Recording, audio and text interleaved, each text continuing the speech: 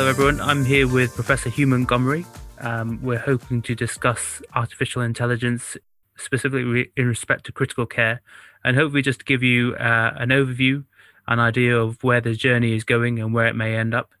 I'm going to pass you over to Hugh now and talk a bit about how we think this has all come about. Well, thank you. It's an interesting topic, and I think it's probably worth us reflecting on, firstly, what AI is, where it's come from, where we're at now, and why it is going to radically change everything we do and already is. So artificial intelligence and machine learning are phrases which are sort of used interchangeably, but essentially they're sophisticated types of computer program that allow you, in a relatively unsupervised way very often, to let the program learn from itself and get better and better at achieving a goal that you want it to do. And that might be to drive a car without crashing into a tree, or it might be to play a computer game better, which a lot of things have been tested on. But let's take the computer game example. You show it a game of, let's say, Space Invaders. This was done probably a decade ago now. And you say, see what's going on in this thing. And your job is to make the score go up as quickly as you can to as high as you can. And from a basic architecture, the computer observes what's going on, works out what it is that gets points, and works out how to do that in the most efficient and effective way, and then ends up doing it. So you could take that to matters of medicine and say, we'd like you to learn, for instance, what a breast cancer is on a mammogram, and you give it lots of examples of a breast cancer, and you give it lots of examples of things that aren't, and it will work out the features that are there and get better and better and better at predicting. Now, if you go back 10 or 20 years ago, you couldn't do very much of this stuff. But what's changed is essentially compute power. And most of us are aware of Moore's law, this idea that computing power on a chip doubles. It was said to be every year, and then every year and after 2 years. But either way, we've been on this exponential curve. And if you go back to when that was first started in the early 70s, you'll realize we reached the sort of 30-second doubling, as it were, if the chip power was doubling every couple of years, about 3 or 4 years ago. And that is the inflection point on an exponential curve. So the best example of that is the old story of the emperor of whichever country you choose, and a peasant saved that person from assassination. The emperor says, well, you can have whatever you like as a present. And the peasant says, well, have a grain of rice on the first square of a chessboard. I'll have 2 on the next square, 4 on the next, 8 on the next, and so forth, until I've got the number of grains of rice for 64 squares. And the emperor says, well done, you can have it, without realizing that at 32 squares, it's 1 paddy field of rice. But at 64 squares, it's a pile of rice higher than the whole of Mount Everest and bigger than Mount Everest from sea level. Once you get into this 30-second doubling exponentially, things really move. And we've moved into that space in the last 4 or 5 years. At the same time, as we've developed cloud computing and storage, and at the same time as we've got batteries. So that's what's allowed things to move incredibly quickly. A few years ago, AlphaGo was able to beat, the computer program was able to beat the world master at Go. There are more permutations on a Go board than there are said to be atoms in the universe. Only a couple of years later, it was able to learn the game of chess and beat every single chess player in the world within 4 hours. And last year, we saw AlphaFold being able to predict protein folding. So things have really moved, and it's going to radically change healthcare. Now, in what way? Well, the first thing is to say it's probably, in my view, going to be with images first, because AI is very, very good at image analysis, and it's getting better and better at it, which is why it can find your photographs on your computer, identify a cat, tag your image in your Facebook page or whatever else it might be. It's good at feature identification, and we've already seen this being applied, for instance, to analysis of retinal OCT images, diagnosing 54 diseases better than humans can in a matter of seconds compared to hours. It will be applied to mammography. It will be applied to segmenting head and neck cancers. Are these threats to medicine? No, they're not. You talk to any radiologist. Do they really like sitting in front of breast cancer images day after day after day, knowing that they miss an awful lot of cancers because it's very hard? It's not the rewarding part of their job. nor for an oncologist to spend 5 or 5.5 hours drawing circles around tumors and things on a head and neck scan. So this is going to displace activity that is dull and that humans are really not very good at, and let them get on with things that are more important. So I think that's the first place it's going to hit. And I suppose, I'm monopolising this conversation, but I'm guessing you're probably going to be wondering what happens with anaesthetics and ITU, are you? Is that the... Yeah, absolutely. And I think you've touched on the increase in computational power as being one component of how this marriage is going to come about. The second is obviously large data sets. And we have now an increasing number of electronic medical records, data generated and stored on ITUs. And because critical care has, for example, beat-to-beat blood pressures, does that make us the perfect or a ripe candidate for AI? Well, it's a really good question. And my strong instinct is not. And that's for a bunch of reasons. So the first thing, you're quite right, we've now got electronic data all over the place. But for machine learning and AI to work, it has to be really clean data. It has to be really well curated in an architecture that can be used and interrogatable. It needs to have a very clear endpoint, and every variable in it has to be relatively clean, and it has to be free of biases, which we'll talk about perhaps shortly. One of the problems with, let's suppose, weaning from a ventilator, right? You'd think, well, that's got to be pretty straightforward. You've got some blood gases, you've got respiratory rates, you've got tidal volumes compliances, all sorts of things, you've got waveforms. It really ought to be able to work that out. The trouble is, every single person listening to this call will have their own way of weaning a patient. It might be a variation on a flavour, but they're all going to do it differently. Their sedation's going to be different, their case mix is going to be different. Sometimes you'll hear, well, the nurse would have changed it. You'll say, well, the patient looked tired, but quite what tired meant, no one was quite sure. And there's so much interference with the signal that you're going to end up with your signal being different from mine and different from me, from every single patient I look after. It'd be very, very, very, very hard for the machine to ever learn anything. And the same would apply, let's suppose we're looking at, circulatory management. Well, whether you challenge against a Doppler, a LIDCO, a CVP, none of the above, your use of pressor agents, under what circumstances, the influence of which sedation you use, propofol or whatever it might be, will all influence those sorts of pressures. Very, very hard for it to learn. So it comes to the point that if we are going to implement AI in healthcare, we really need to start from scratch and start at the very, very beginning with curating really clear, clean, pure data. And I'd go so far as to say that even if you were trying to predict outcomes of a disease, we actually need to start again, because most diseases were named by usually white gentlemen wearing top hats in the Victorian era as being, they thought that they saw achy joints and a funny rash, so it got called lupus, and then they fished around and found one test for it. But these aren't single diseases at all. If we take amyotrophic lateral sclerosis, motor neuron disease, well, that's an obvious disease. You can definitely know that's one disease. And it clearly isn't. It's a combination of 2 to 3 of any one of 23 different gene variants with a bunch of modifiers on at least 11 different chromosomes. So it's not one disease at all. Asthma, we now know, is at least 7 totally different diseases that just end up with wheezing.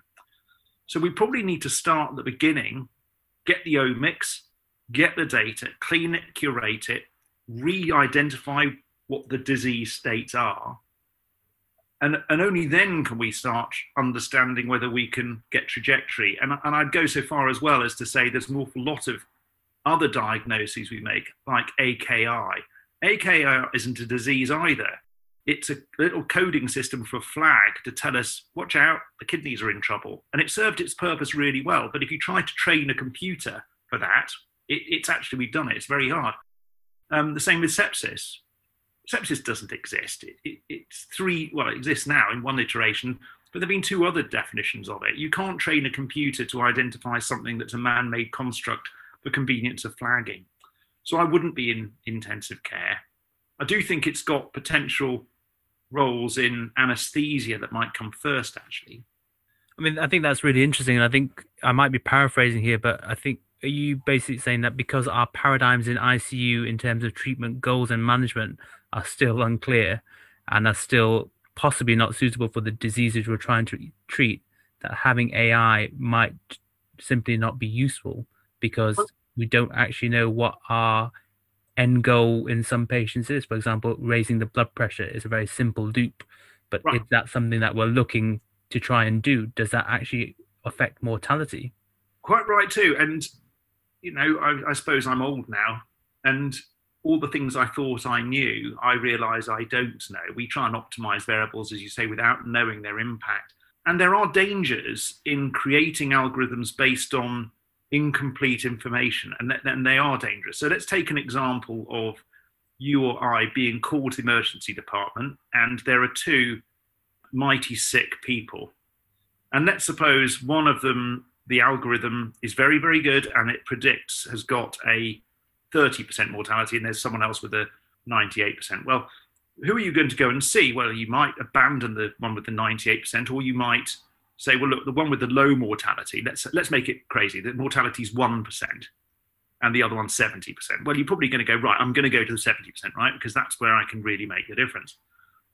But the person with the 1% mortality might only have that because under normal circumstances, you'd have seen them immediately, jacked in 8 litres of fluid, intubated them, whacked on some norepinephrine, shoved a neckline in, moved them to ITU, put them on ECMO, whatever else it might be. And that's why it's the 1%.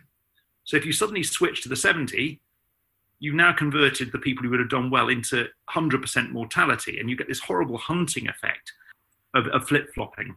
Humans are going to have to be involved in the development of these algorithms. And by the way, not humans, I mean real experts like you and I and others listening to this call who would understand the difficulties of this sort of approach and make sure it's baked in. And also do something that's known in the sort of phrase as opening the black box, because you have to be able to see why the computer thought something and see if there's a ground truth. So for the AKI work we did with DeepMind, for instance, it listed what turned out to be over 4,000 variables that it identified that were important, but in rank order. And you could actually look at them and go, yeah, that makes sense. But also you could look at them and go, that's something I could do something about. It wouldn't have surprised you. Very often it was, if you've got known diabetes, heart failure, sepsis, and someone's just given you Gent, a non-steroidal, and a cephalosporin, your kidneys are probably going to go down. But at least you could look at it and go, yeah, the ground truth seems to work here, and there might be one or two things I can avoid in this little package. But we do need to make those things visible if we're going to use these things effectively. I think just backtracking slightly, you talked a bit about sepsis and hemodynamic management, and I think there was a paper that was presented at Critical Care Reviews a couple of years ago by Professor Anthony Gordon that looked at AI, or rather, sorry, AI is probably the wrong word, machine learning for the combination of vasopressors and fluids in improving outcomes. And that was based on very large data sets where the outcome of what happened to people was known, and that in a way, it almost sounds like a basis of probability rather than intelligent thinking. Do you think that's reasonable to say? Well, I think it probably is. And these algorithms with the compute power, some of them are finding associations that you wish to find out if they're credibly causal. If you run just the sort of 33, 34 variables you get on the standard full blanket using these LFTs, you've got more combinations than there are stars in 3 galaxies. But when you do that, you can find a signal for a change in sodium between 140 and 141 or 140 and 139. Now, that's a marginal thing, but let's suppose there was something that was a little bit more significant as an association. It does at least allow you to test whether that association is causal and change the variable and see if things happen, which I think is one of the advantages of these systems. They throw up something that you can say, well, actually, biologically, that would make sense were we to change it. And I think just going back, you mentioned obviously diagnostics in terms of imaging are a area ripe for AI because you have, say, you use the example of mammograms, but I've seen a paper from Seoul looking at chest X-rays and the detection of lung cancers. Right. AI outperformed clinicians, or ECGs is another example. So things with overt diagnostic criteria and masses of data that you can show a computer. Anything in ICU that you think may at some point be suitable for that? I know we've talked about changing paradigms, but anything current at the moment that you think actually I wouldn't mind if our ICU were able to do that? Well, it's a very good thought. I mean, my instinct is there'll be a lot to do with the omics now, because as we get diagnostic platforms or platforms that can rapidly interrogate huge numbers of molecules at once, and some of these technologies really are coming down the line, and the issue won't be I can't measure 30,000 molecules at once. The issue will be what the hell do you do with the information when you've got it? My strong instinct is that that sort of interrogation may very rapidly help us understand whether or not, for instance, someone does or does not have a bacterial infection. And rather than just going for one marker, like, well, we'll look at the CRP and CRP plus temperature or procalcitonin or whatever it might be, that we're going to get a very much better signature. I think there are going to be some other big paradigm shifts. I mean, you mentioned ECGs. And of course, that's another classic example of something that, essentially was invented by Einthoven by sticking a dog with 4 paws in 4 tin buckets and measuring the string galvanometer signal and running a paper speed that sort of worked. And we've inherited all of it, including actually why cardiology departments are in basements very often, because of course that's where when horses and carriages went past, it didn't wobble the string galvanometer. So we've ended up with this antiquated system where we look at a wibbly line and we recognize some core patterns, often actually based on very poor data. If you look at Sokolow-Lyon criteria for LVH, I think that was based on 60 or 70 postmortems. But if you were to record the raw data, ML would be able to detect inflections, changes, variability, that you just can't see with the naked eye. I think that's going to be one of the ways forward, actually. I think there will be things like ECGs where we're going to no longer look at 12 leads. There will be a digital recording which will have been associated with other pathologies. It'd be rather a dream, wouldn't it, to get the raw digital data for a few 100,000 ECGs and link them to cardiac function with MRI, echo data, coronary angiograms, because I'll bet your bottom dollar that the ECG will be able to tell you a great deal of what those other modalities currently tell you. So I think probably the answer is, being blunt, that maybe we have to start thinking, rather than retrofitting AI to the existing signals we've got, I'd encourage us all to be thinking about starting again and going in the, if one was trying to do this, what would we currently do? Don't be put off by this. The key bit, as I say, if you want to make a big contribution to this, is clean, curated data. You can get clean, curated data. People bite your arm off, and you'll have no shortage of people wanting to work with you to do clever science on it. I think that's a very interesting way of putting it, sort of the retrofit aspect. I think the romantic part of me quite enjoys looking at the the pink grids and having a giant stethoscope and those sorts of things. I think you're right. And I think, that is a lesson, isn't it? I do think that care has actually got worse because people have moved away from old technology. That when you are taught to percuss a chest and listen to it with your stethoscope, you don't have to dolly around with trying to get an ultrasound machine to see if you can see X, Y, and Z, because you can tell straight away what the person's got. So there's a lot to be said for that. I was being a bit nihilistic too. You'll talk about blood pressure drops and predictions.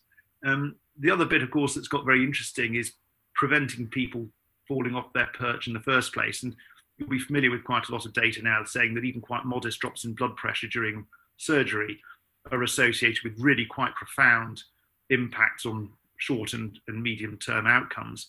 And that does seem to be causal, not just the sickest people tend to drop their blood pressure a bit more.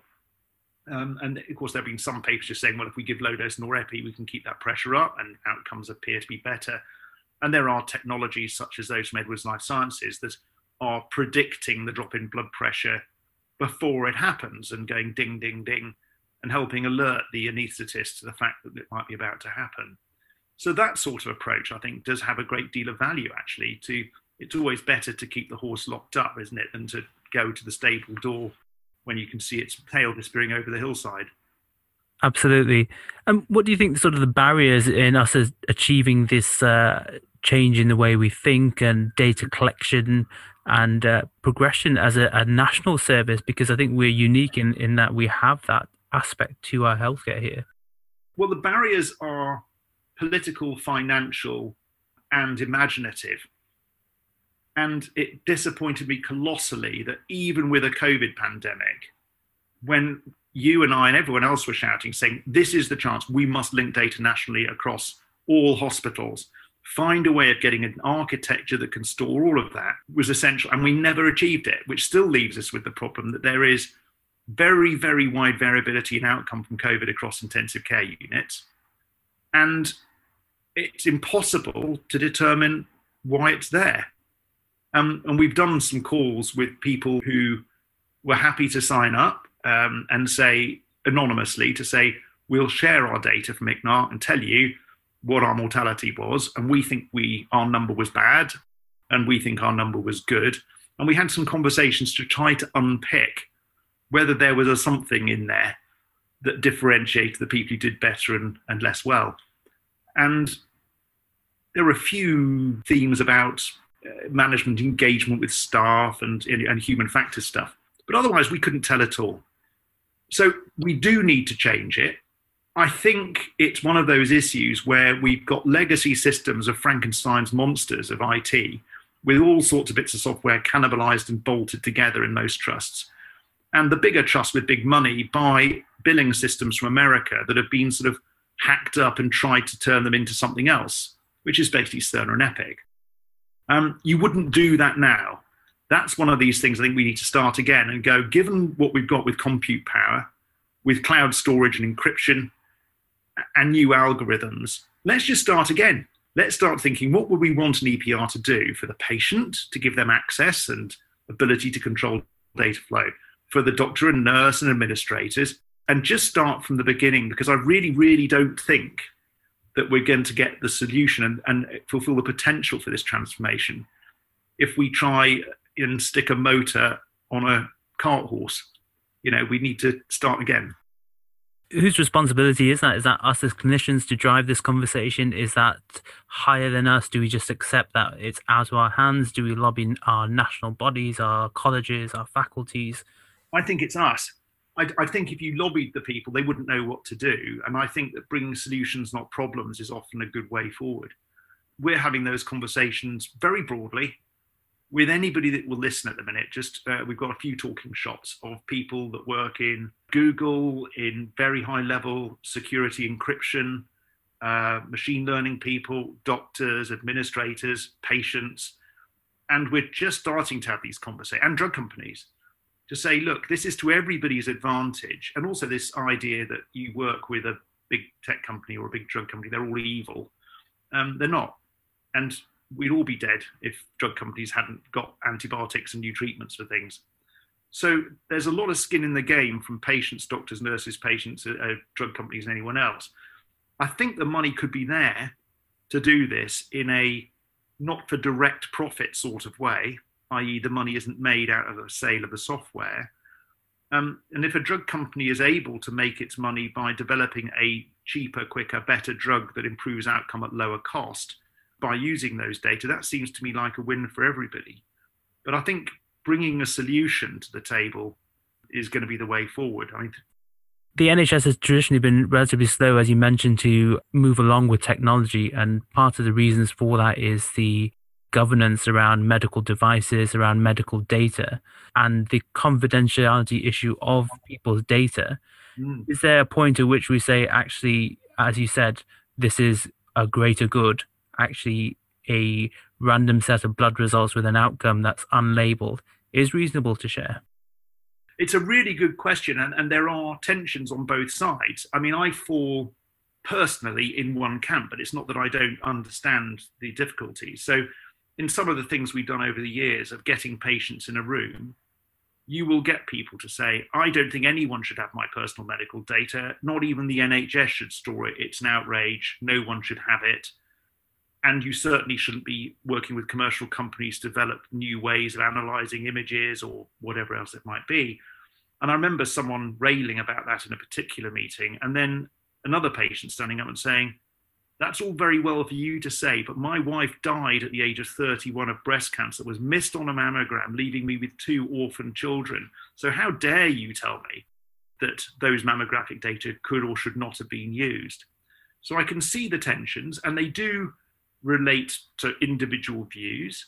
They relate very strongly to an issue of trust. So in a room, if you ask people, are they happy for the NHS to store their data? 98 people will say yes and 2 will say no. The examples I often say, what about Virgin Healthcare? And people say, well, it's a good brand, we trust Virgin, and it's normally around 55%. And if you invent something fictitious, which I usually say is Trump Healthcare, no one will let Trump Healthcare have their data. So there's partly a trust issue. There's partly an issue of your own sensitivities. There's partly an issue of what sort of data they are. Because if, for instance, you have a severe allergy to a particular drug, or you have epilepsy that requires particular treatment, you probably want everyone to be able to see that immediately. If you had a termination of pregnancy, or a mental health thing that you'd rather people didn't know about, or a sexually transmitted infection, maybe that's not the sort of thing that you want everyone to know about. And that's why we have to start building in a dialogue with patients about access and availability of data, and also recognize that probably isn't a real way of anonymizing data. In all honesty, these artificial intelligence algorithms find it increasingly easy to work back. You can put in endless safeguards, but if someone really, really wanted to crack the data, they probably could. So I think we've got to have these transparent conversations. For me, it is a greater good issue. It's a bit like vaccination. I feel very strongly that the reason you get vaccinated is partly for you, but it's mostly for other people. And I don't have very much truck with those sorts of issues where your behavior can kill someone else. And I think that that's putting it rather strongly. But for the AI/ML side of things too, my natural instinct is that, if explained clearly, most people would like to contribute to a greater endeavor, which, even if it works with commercial partners, because the NHS is not an IT supplier, that would like to gift their data if it would improve their care and would improve the care of other people. And Britain's got a history of this, blood transfusion being an example. We don't get paid for giving blood. So that's where I would stand. I think we do need to move forward and make the data available. Yeah, I think you're absolutely right. I think there's definitely an altruistic element to most people. I think, as you say, there is the trust issue, and I think actually if we can demonstrate it in smaller amounts, I think people would probably be happier and happier as time goes on, especially if progress is detailed and demonstrated. There's also, just a comment on that, there is this rather strange dichotomy, isn't there, in which we all think, if you get a paper that says there's a small risk of blood clot from the pill, there's a stampede of people who are continuing to be sedentary, obese, or smoke, or don't understand the much greater risk of dying from being pregnant.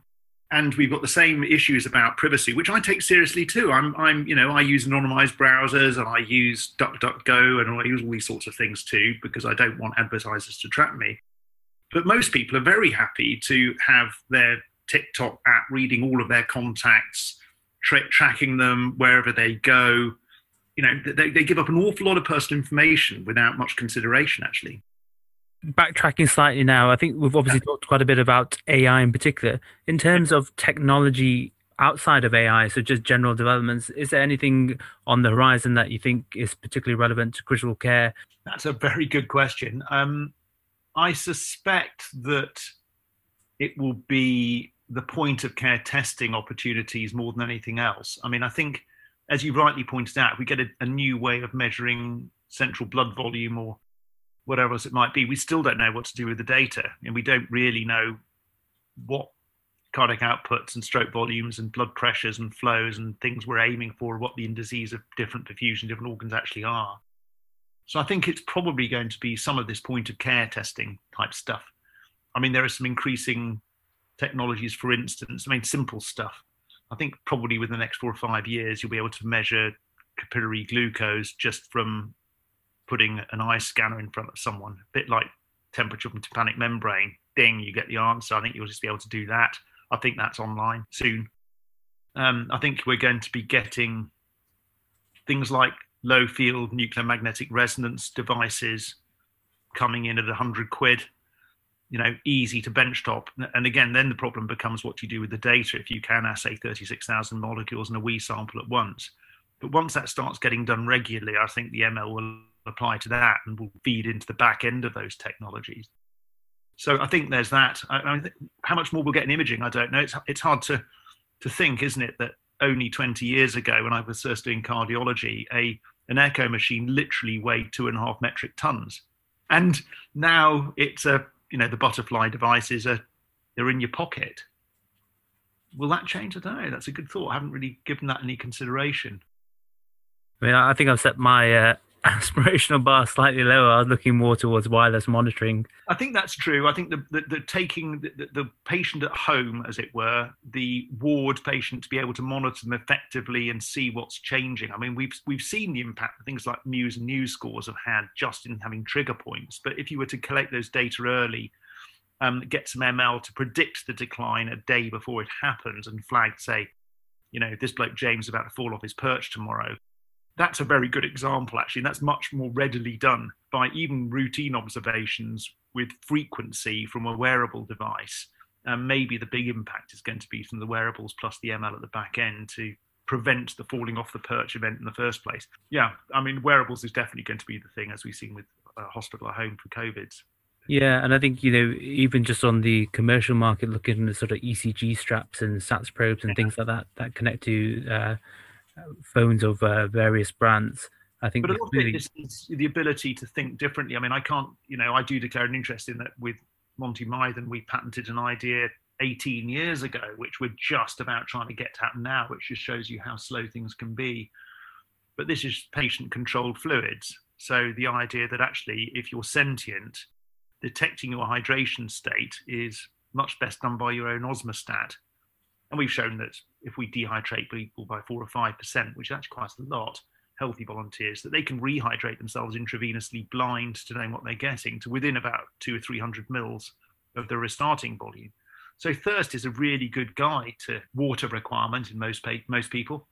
It's just that most of us drink enough coffee or beer not to ever get particularly thirsty. That would have been unthinkable to give patient access to control the fluids. But now, of course, that pump technology, the electronics for the algorithms and stuff is really, really cheap and really, really easy. So I suspect that we're going to see anyone listening to this has probably got their own clever ideas. And hopefully the issue now you alluded to earlier is how we get the development system in Britain and the MHRA process to be leaner, quicker, faster. Finally, in terms of AI companies, healthcare companies out there, have you got any sort of working knowledge of who's playing in the British market at the moment, or who we can expect to be coming out with? Well, it's interesting. It seems to be spread across everything. So imaging companies, the Philipses of the world and others, are building their own algorithms. There are others that are trying to create agnostic software platforms that apply to those and cloud compute. So you've got some of the hardware people, some of the medical software people. You've got people taking slightly different approaches. So Google, for instance, I don't work with them anymore, but they've acquired Fitbit, for instance, so they're getting into wearables. They've also got Google Health, which is applied to a whole raft of other different problems, providing algorithm solutions. Microsoft have really gone for cloud software. So the idea, they used to sell Microsoft Word or something, and you had to have it on your computer. Now it's a question of whatever you're using, could you use their AI algorithm architectures in the cloud to solve your problems? So that's the approach they're taking. So I think everyone's in the game, and an awful lot of it, of course, we won't even see. So if you look at the Glaxos, the AstraZenecas of the world, they've all got, the Johnson & Johnsons, name any of them, they've all got absolutely huge AI and ML divisions now to try to better phenotype disease states, so that you say you're not treating asthma as a disease, because it's not, it's 7 diseases or more, and you need to know which one you're treating to get best effect.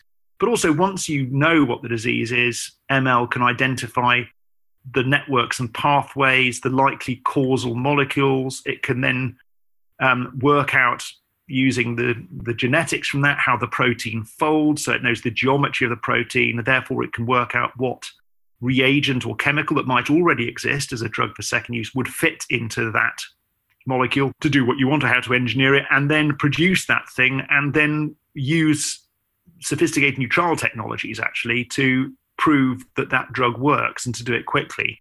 And we know that this can be done. Agents effective against Ebola, or likely effective against Ebola, were identified in hours from libraries of existing agents. So I think we're going to see, hopefully, a really rapid transformation in pharmacology, actually, in the next year or two, with hopefully a shortening of a drug cycle from 15 years to, I mean, I was going to say months. It'd be nice to think it could be that, but hell of a lot shorter than 15 years anyway. Okay, brilliant. So I think, as you've mentioned, sort of is the diagnostics, the therapeutics, drug development. AI's got a role in all these things, sort of directly or indirectly involved in multiple specialities. And it's clearly here for the long run if the big companies are investing in it. So there's obviously a mileage in it. So I think it's just a case of keeping an eye and ear out for the future and seeing whether we can contribute with the clean data we've spoken about. I think you're absolutely right. And remember that the sweet spot for getting this right is people who understand both domains. And there are some brilliant software coders who have absolutely no idea what medicine is or how the system works. And there are a whole bunch of doctors who haven't got a Scoobies about how these things work. But the good news is that in the medical world, you don't have to. It really has moved to the state of double-click the icon. So if you can trust that a clever computer scientist could do something very clever to predict or prevent or whatever, then you just have to start talking with them and explain the specific nature of the problem that you've got that they could solve. So we need a lot more dialogue between doctors talking to computer scientists. And if anyone contacts anyone who happens to be local to them working machine learning at a university or a company, in general, they're not going to turn you away. They're going to go, well, it'd be really interesting to hear what your issues are, because then we might be able to develop a product that will help.